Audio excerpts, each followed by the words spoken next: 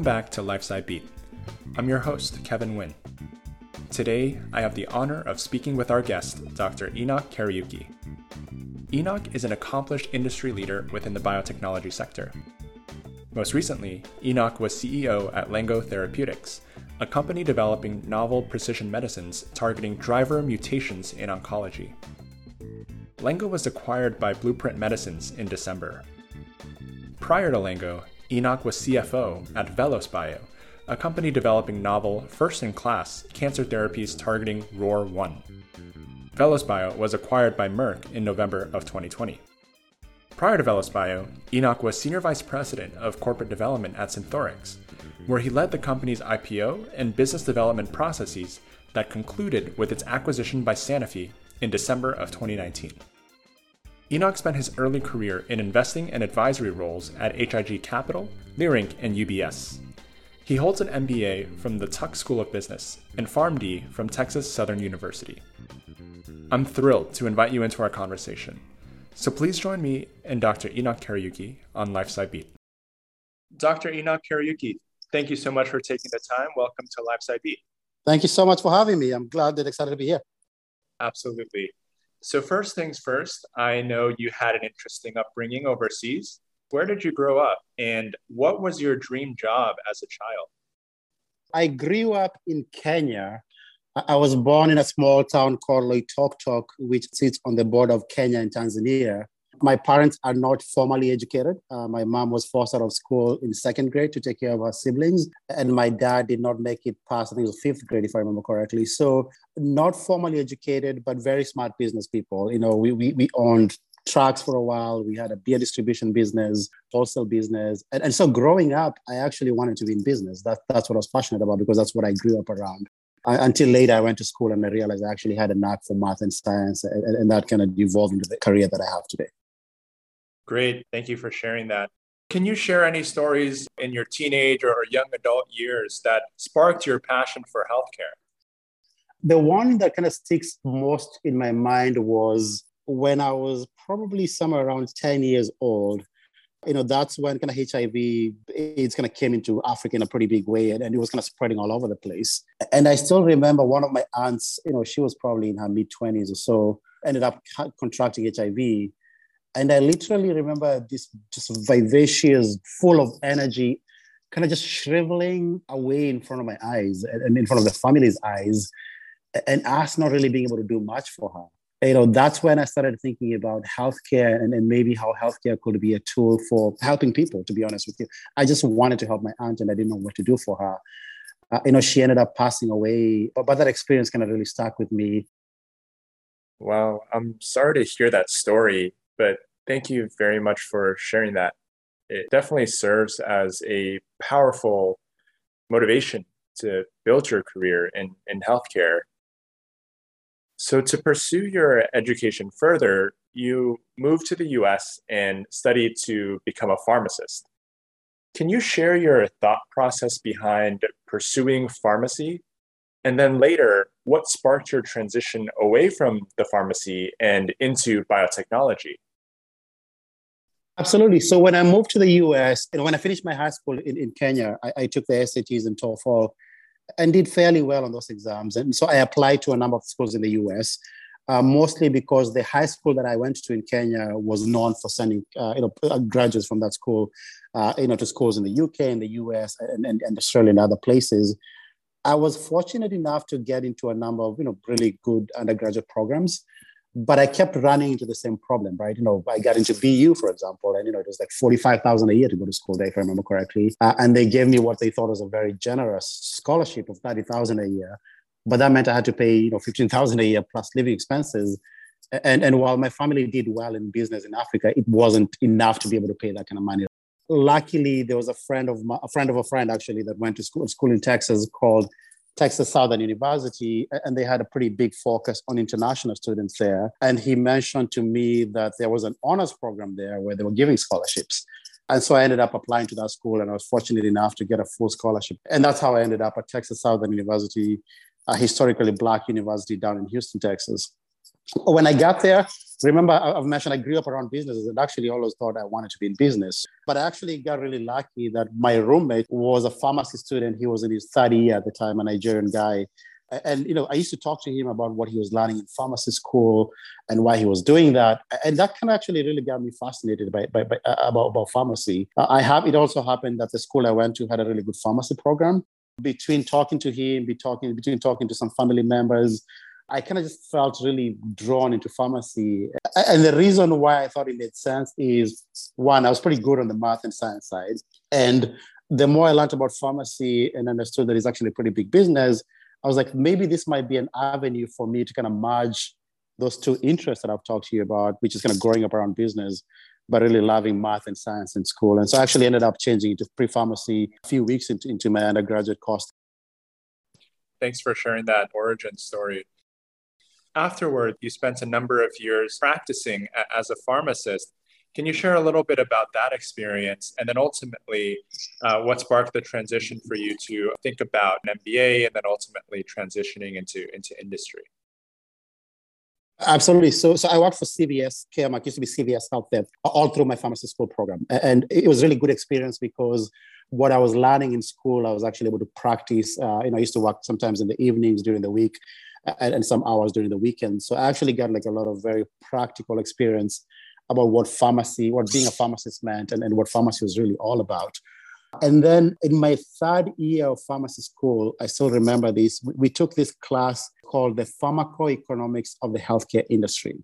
And you can imagine this is a bunch of pharmacy students. Most of them were not interested in it at all. People wanted to learn about medicinal chemistry or pharmacology or other things. But I actually really loved that class because it kind of brought this aspect of the business of healthcare into what I was learning in pharmacy school.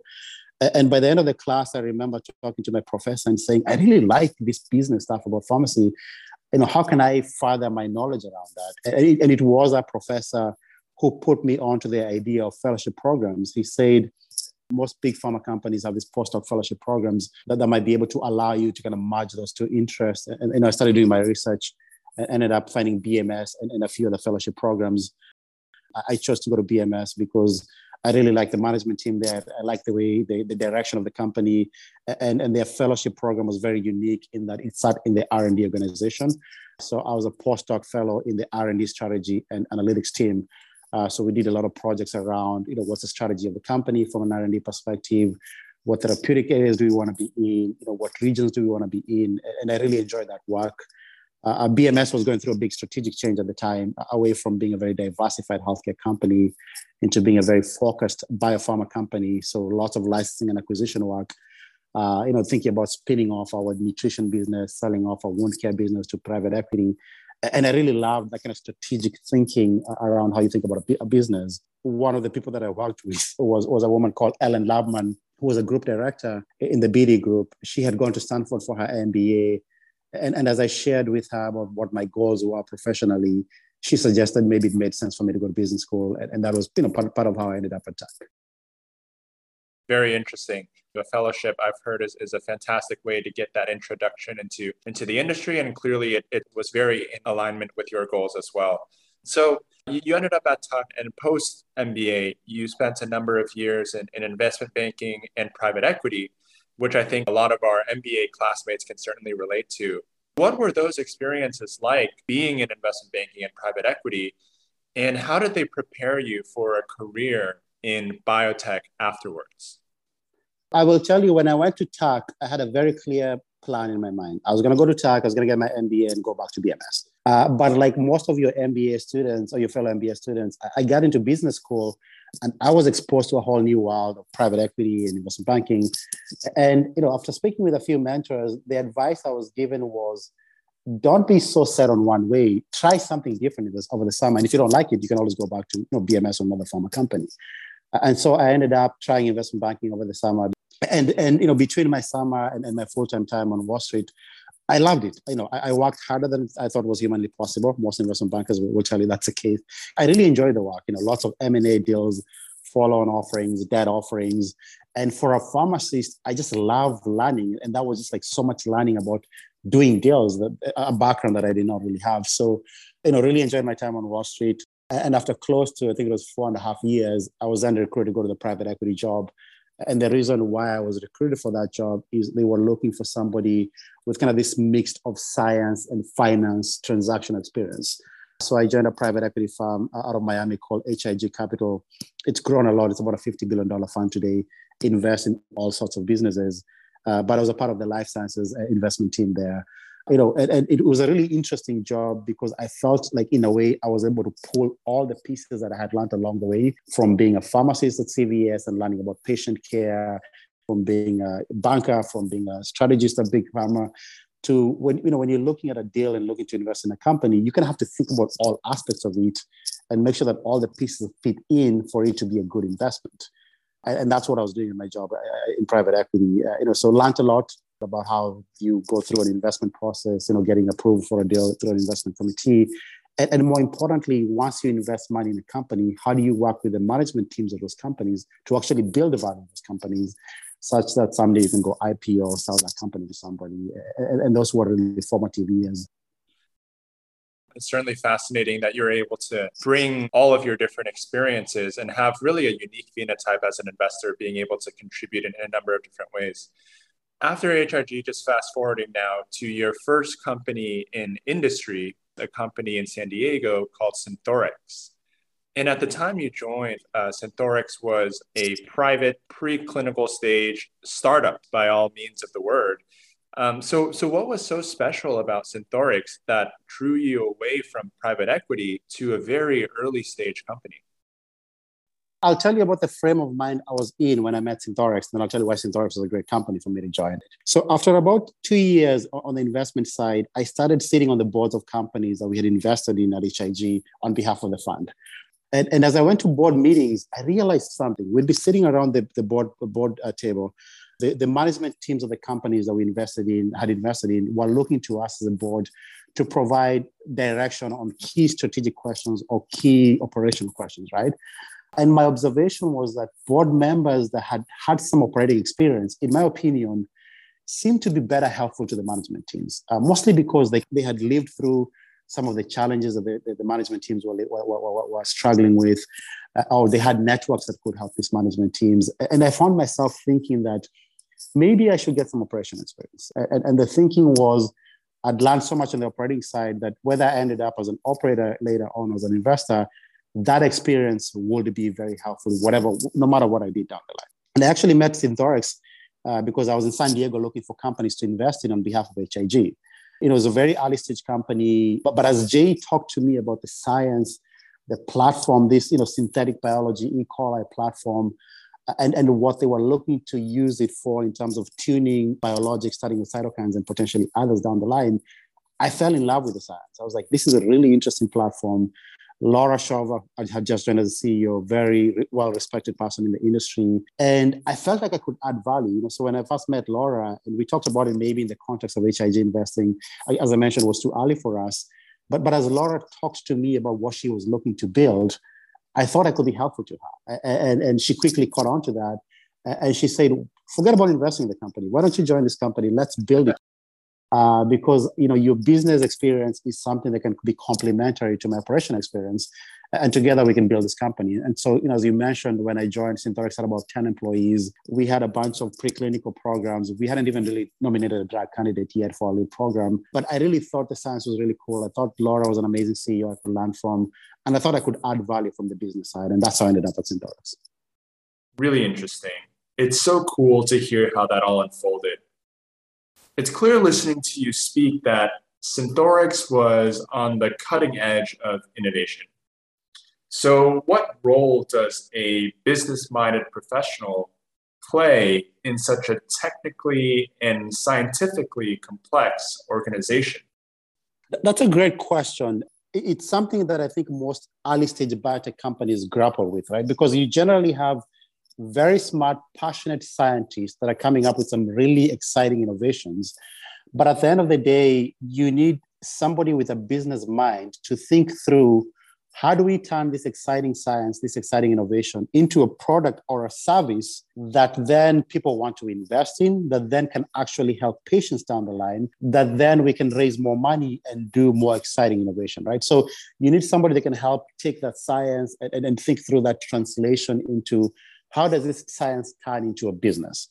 And that's what I did for Laura and for Synthorx. That's what folks like you and your fellow MBA students can do. And there's a huge, huge need in the industry for that kind of thinking, because otherwise what you end up with is like really cool science projects that never turn into products and services. And if we don't turn them into products and services, we cannot do what eventually we really want to do, which is help patients.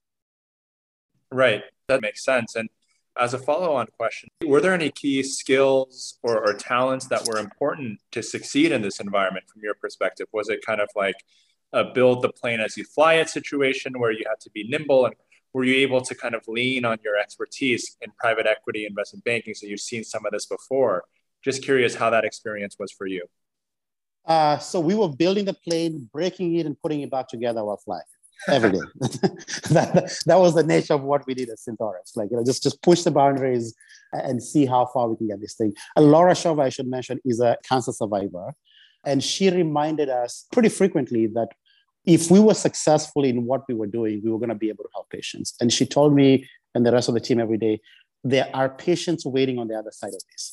If these drugs we're coming up with are as powerful as we think they could be, this could benefit patients, and they don't have years. We need to get this drugs to them as fast as possible, right? And that was very motivating for me and the rest of the team members. To your question about are there experiences from my background that were helpful? Absolutely, right? One of the things, as soon as I joined the company, we had to raise more money. And we had to decide whether we were going to raise our money through another private financing or taking the company public. I had been a banker. I had done many IPOs. And I was able to help Laura and the board think through that option. We ended up choosing to do an IPO, and I actually led the IPO of Synthorx. I wrote the S1, I selected the bankers, working with the lawyers, all the process that kind of goes into getting an IPO done. We had to think through, we had a very powerful platform. We were a very small team. We were using it in only a small subset of what that platform could be used for.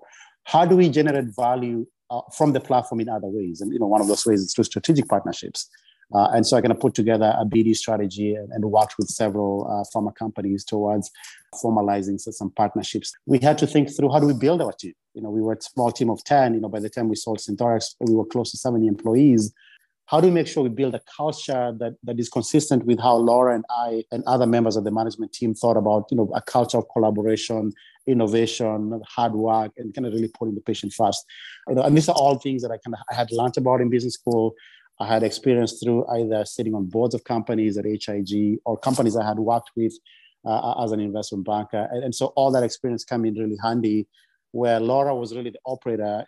And I kind of brought that business thinking in all that we did to make sure we were building a good business at the end of the day. Right. So about a year after the IPO, Synthorx was then acquired for $2.5 billion. From an outsider's perspective, this seems like it happened very quickly, but I'm sure there was a lot more to it than just meets the eye.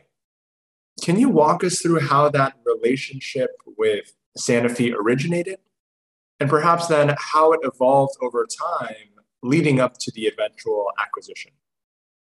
So I have to say, we were not looking to sell the company. We were actually very excited about what we were building and had a long-term vision and plan of how we were going to build the business. What happened was, I remember I mentioned we had a very powerful platform, and we were only applying it in a very small subset of what that platform could be used for. So part of my work as the head of BD and strategy for the company was thinking through how can we form partnerships with companies like Sanofi, and there were a few other big pharma companies we were talking to around the platform, such that we could then take some of that money to build our pipeline and leverage their capabilities to continue to build out the platform. And it was really interesting because with Sanofi and several other pharma companies, we always started around, let me tell you about our platform. And they were really fascinated by that. And then they said, well, what is the proof that the platform works? And we had a very exciting lead program in Thor 707, which was tuned IL-2 for immuno-oncology. And as we showed them the data around that, they get really excited and they say, well, what else do you have? And I'll show them the IL-15 data. We had an IL-2 for autoimmune disorders. And Sanofi, like most of the pharma companies, as they got to know us, as they get to know the company, the platform, the pipeline, would end up in a position of, well, we like the platform, we like your lead program, we like IL-15, we like IL-2AI. Maybe we should just do like a broad program, a broad partnership. And every time we did that, it was like, well, that's half my company. You'd have to pay me a lot of money in a partnership for that to make sense for us. Over time, Sanofi and several other pharma companies, this is public knowledge, that there were a few companies that tried to bid for Synthorx, all came to the same conclusion that they liked what they saw so much that rather than partner, they wanted to own it. And this was over, about a couple of years where these conversations were going on. And eventually, Sanofi had a new CEO in Paul Hudson that had joined. They were looking to be a bit more aggressive in kind of building up their pipeline and their platforms. And so they were the first company to make us an offer. And then there were several other companies that got in the process. And eventually they won out the bid. And that's how we ended up selling the company to them for $2.5 billion. Wow, that's super exciting to hear. And certainly a great outcome for the company. After Synthorx, you became CFO at Velos Bio, which was developing a ROR1 directed antibody drug conjugate, or ADC, for different cancers. Can you start by explaining what is an ADC and how is it differentiated relative to other modalities being pursued in cancer? So I like to start off by reminding people that when you think of cancer patients, while we're very excited about IO and cell therapy and all these other things, the vast majority of cancer patients still either receive chemo or radiation as first-line therapy. I've seen numbers as high as 80% plus. Those are most modalities, they're toxic and they have all the side effects that we worry about, but they do have some decent data in most indications. And so essentially what people have tried to do over many years is find more effective ways of delivering, whether it's chemo or radiation, to the cancer cells. Because if we can do that more effectively, we can actually drive better responses in a safer manner, right? And so essentially, when you think about an antibody drug conjugate, it's exactly what it is. It's you're putting a payload to and attaching it to an antibody. The antibody provides a more specific, selective way of targeting to specific antigens that you target, in this case, ROR1 for the drug that we're working with. And essentially, by attaching a payload to it, we can get it to the tumor cells in a much more specific way that avoids the side effect. And the hypothesis is that if we can do that, if we can deliver, whether it's chemo or radiation, more specifically to cancer cells, we can drive better responses in a safer way. That's been the hypothesis around ADCs for a while. The challenge has been around finding antibodies that are specific to the cancer cells, but don't affect regular cells in the body, healthy cells, right? And so what we had at Velos was this ROR1 directed antibody that was very exquisite, very targeted to ROR1, which is expressed across multiple tumor types in the body. Once it gets there, it's very quickly internalized and releases a payload inside the tumor cells. And so by the time I was connected to Dave, there was some early data that suggested that the company was able to do this, at least in heme malignancies. And then I was working with Dave and the management and the rest of the management team to take this approach to solid tumors. And that work is now continuing under the ownership of Merck. Understood. Conceptually, an ADC makes a lot of sense given the context that the vast majority of patients still receive chemo and radiotherapy. Why not try to get it as close in proximity as possible to the tumor? But hearing you describe, the Velos Bio business and story, it sounds like the business model is a bit distinct from Synthorx's.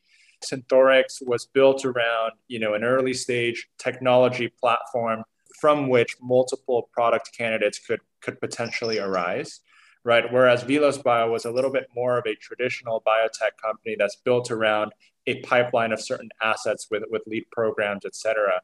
Is that, understanding correct? And can you help us understand maybe the differences, not so much in the science, but in the business model between Velos Bio and your previous company, Synthorx? Absolutely. I think the way you're thinking about it is correct. So Synthorx, as I mentioned, was this powerful platform that we could tune cytokines with. We could tune a number of biologics with. There was even potential applications outside of human health, places, animal health, and other places where that platform could be taken. Contrary to that, Velos Bio was very focused within cancer because the ROR1 antibody that we were using there have been multiple publications that have shown differential levels of ROR1 expression in specific tumor types, right? And so you could think of VelosBio as having a pipeline within an antibody. So the ROR1 antibody that we use was the key asset. And essentially what we did is we switched payloads. So our lead asset was using an MMAE payload. This has been used in multiple cancer tumor types before. And the rest of the pipeline, essentially all we did is took that payload off and attached a different payload. And we played with different linkers and different payloads to come up with the right configuration for different tumor types.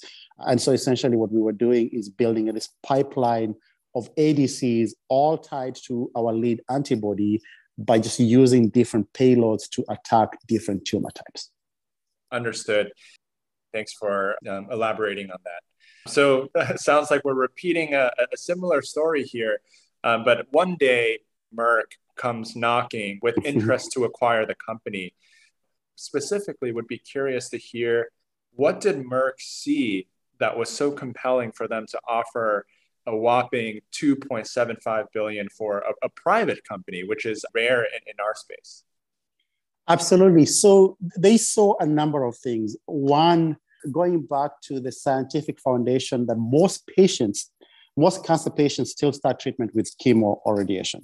And remember that Merck has built this big franchise around Keytruda. Part of what they're thinking is, what do you combine Keytruda with to continue to kind of build its prominence as a leading IO product, right? And one of those combinations that they believe is a winning combination is a Keytruda chemo combination. And they had their own internal data that suggested that could be a winning combination. And so they had their own internal work going around thinking through, if Keytruda plus chemo is a winning combination, how can we more efficiently deliver chemo such that it makes Keytruda and that chemo delivered more specifically a winning combination? And one of the approaches they identified for doing that was ADCs. And so, these big pharma companies have large BD groups kind of just scanning the landscape to see what was interesting. And in their work, they came across Velos and they reached out to us. Now, around the same time they reached out to us, I joined Velos as a CFO of the company that summer, and the company had just closed a crossover financing and they were getting ready to go public. And so my number one job as a CFO of the company was to take the company public. And so by the time Merck learned about us, our S1 was filed. We were weeks away from flipping our S1 public and taking the company public. And, we've done our testing the water meetings. The deal was spoken for. We were in a very strong position when they approached us, because we had the team. They knew some of our team members before, and they knew these were, rock solid, great operators. We had $100 million plus in the bank, and they knew from their investor networks that we had an IPO that was ready to go. And so we did not have a lot of time for back and forth. We said, if you're interested, it's a very quick window here, because otherwise we're taking the company public. And what really got them over the bump, to your point about being able to offer that kind of offer for a private company, was the early data we had was astounding. We had in heme malignancies, you would see these patient scans. Patients had been through 6-7 lines of therapy, including CAR-T, including other cell therapies, and they were still progressing with disease. We'd put them on Velos 101, and most of the time, 1, 2, 3 cycles later, they were clear. When you look through the scans, the patients were cured. Small number of patients, but that was enough to really get Merck comfortable that we had proof of concept around our approach. And now something else that they got really excited around was, remember, this idea that we had this exquisite antibody, that this wasn't going to be a one-hit wonder. We done it VLS 101. We had a pipeline and we had preclinical data with our pipeline using other payloads to go after other tumor types, including solid tumor types. And that really got them excited, because while some people might argue that it was a rich valuation for a company at that stage, what they were buying was not only the data we had at that point, but the potential of the platform to go after multiple solid tumor types with different payloads. And again, that was very complementary to their Keytruda franchise. Right. Merck, with the crown jewel asset of Keytruda and building around that, certainly makes sense to be interested in this pipeline within a product that you and your team were building there. And finally here, wanted to transition to your most recent venture, Lengo Therapeutics, where you made the step to CEO. Listeners can probably guess where we're going here. Lengo actually ended up getting acquired as well by a company called Blueprint Medicine. Can you tell us the Lango story in particular? Would be curious to hear about a number of different things. So first, this is your first time CEO gig. So congratulations on that. Wanted to hear more about that transition to CEO and how that might be different. And secondly, from the acquisition perspective, the deal structure was interesting. This wasn't an outright acquisition. This was a deal with cash upfront with the potential for significant milestone-based payments in the back end. So wanted to hear about those things as well. In terms of being a first-time CEO, one of the reasons I got very comfortable with the CEO role at Lango was that the chairman of the company was somebody I had worked with before, Dave Johnson, who I had worked with at VeloSpire. He's actually the person who approached me about the CEO job at Lango. So while I was a first-time CEO, I was working with somebody that I have a lot of respect for and I actually consider a mentor. And so that, they're comfortable with my ability to be able to execute on the job, given I was going to be working with Dave. Being CEO is different than being CFO or head of CorpDev because you kind of have to think about the whole company again. It's almost like being an investor again because I'm thinking about building the team and raising money and the right pipeline programs and the right clinical strategy.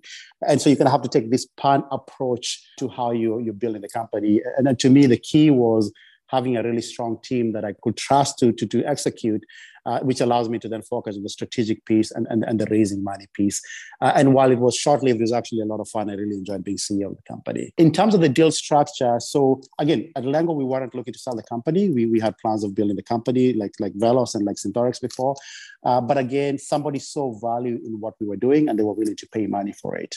The reason the deal was structured with milestones is that we were very early stage. We were just in the process of filing our first IND for our lead program at Lango. And so while we were very excited about the potential of that program in CNS, as a CNS penetrant TKI, it was a very early stage program. And so we struck a deal where we made enough money as a team and as investors initially.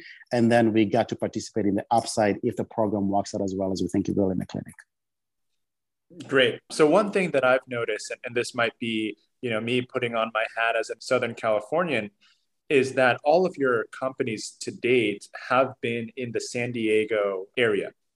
What's going on in the San Diego biotech ecosystem? Can you explain to us the energy, maybe the science or the key personnel that's making it such a thriving ecosystem? Absolutely. So in my investment days, I spent a lot of time in Boston and the Bay Area.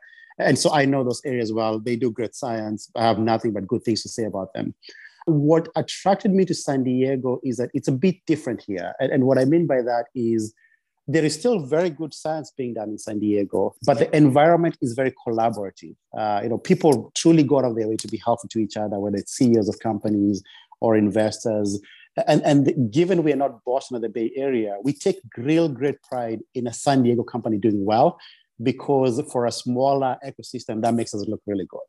And having grown up in Kenya, the culture around where I grew up in, this culture speaks to who I am. I want to do really great work. I want to work really hard, but I want to be around people I enjoy being around. I want it to be fun, and I want to feel like it's a really collaborative environment in what we're doing. So there's great science. Places like UCSD are doing really amazing work. We have really brilliant entrepreneurs here, the Fahims of Gossamer and Receptors fame. People like Dave Johnson have done Asata and Velos and multiple companies. And so, really great networks, very, very collaborative environment. And I must add, it's a great place to live. The weather's great. We have beach, there's very healthy lifestyle to being down here. If you have kids, it's a great place for families. And so, you kind of put all that together, and it's just been a great place for entrepreneurship in the biotech space and getting even more so by the day. Amazing. I love to hear that. The last question I have here for you, Enoch, the goal of LifeSci Beat is really to inspire the next generation of business leaders in life science. So curious to hear from you, what message or advice would you give to an early career business-minded professional really looking to make an impact in life science? Absolutely. I will tell you, come to biotech. I think it's a really exciting space to be in. I'm very biased, of course, because I work in it.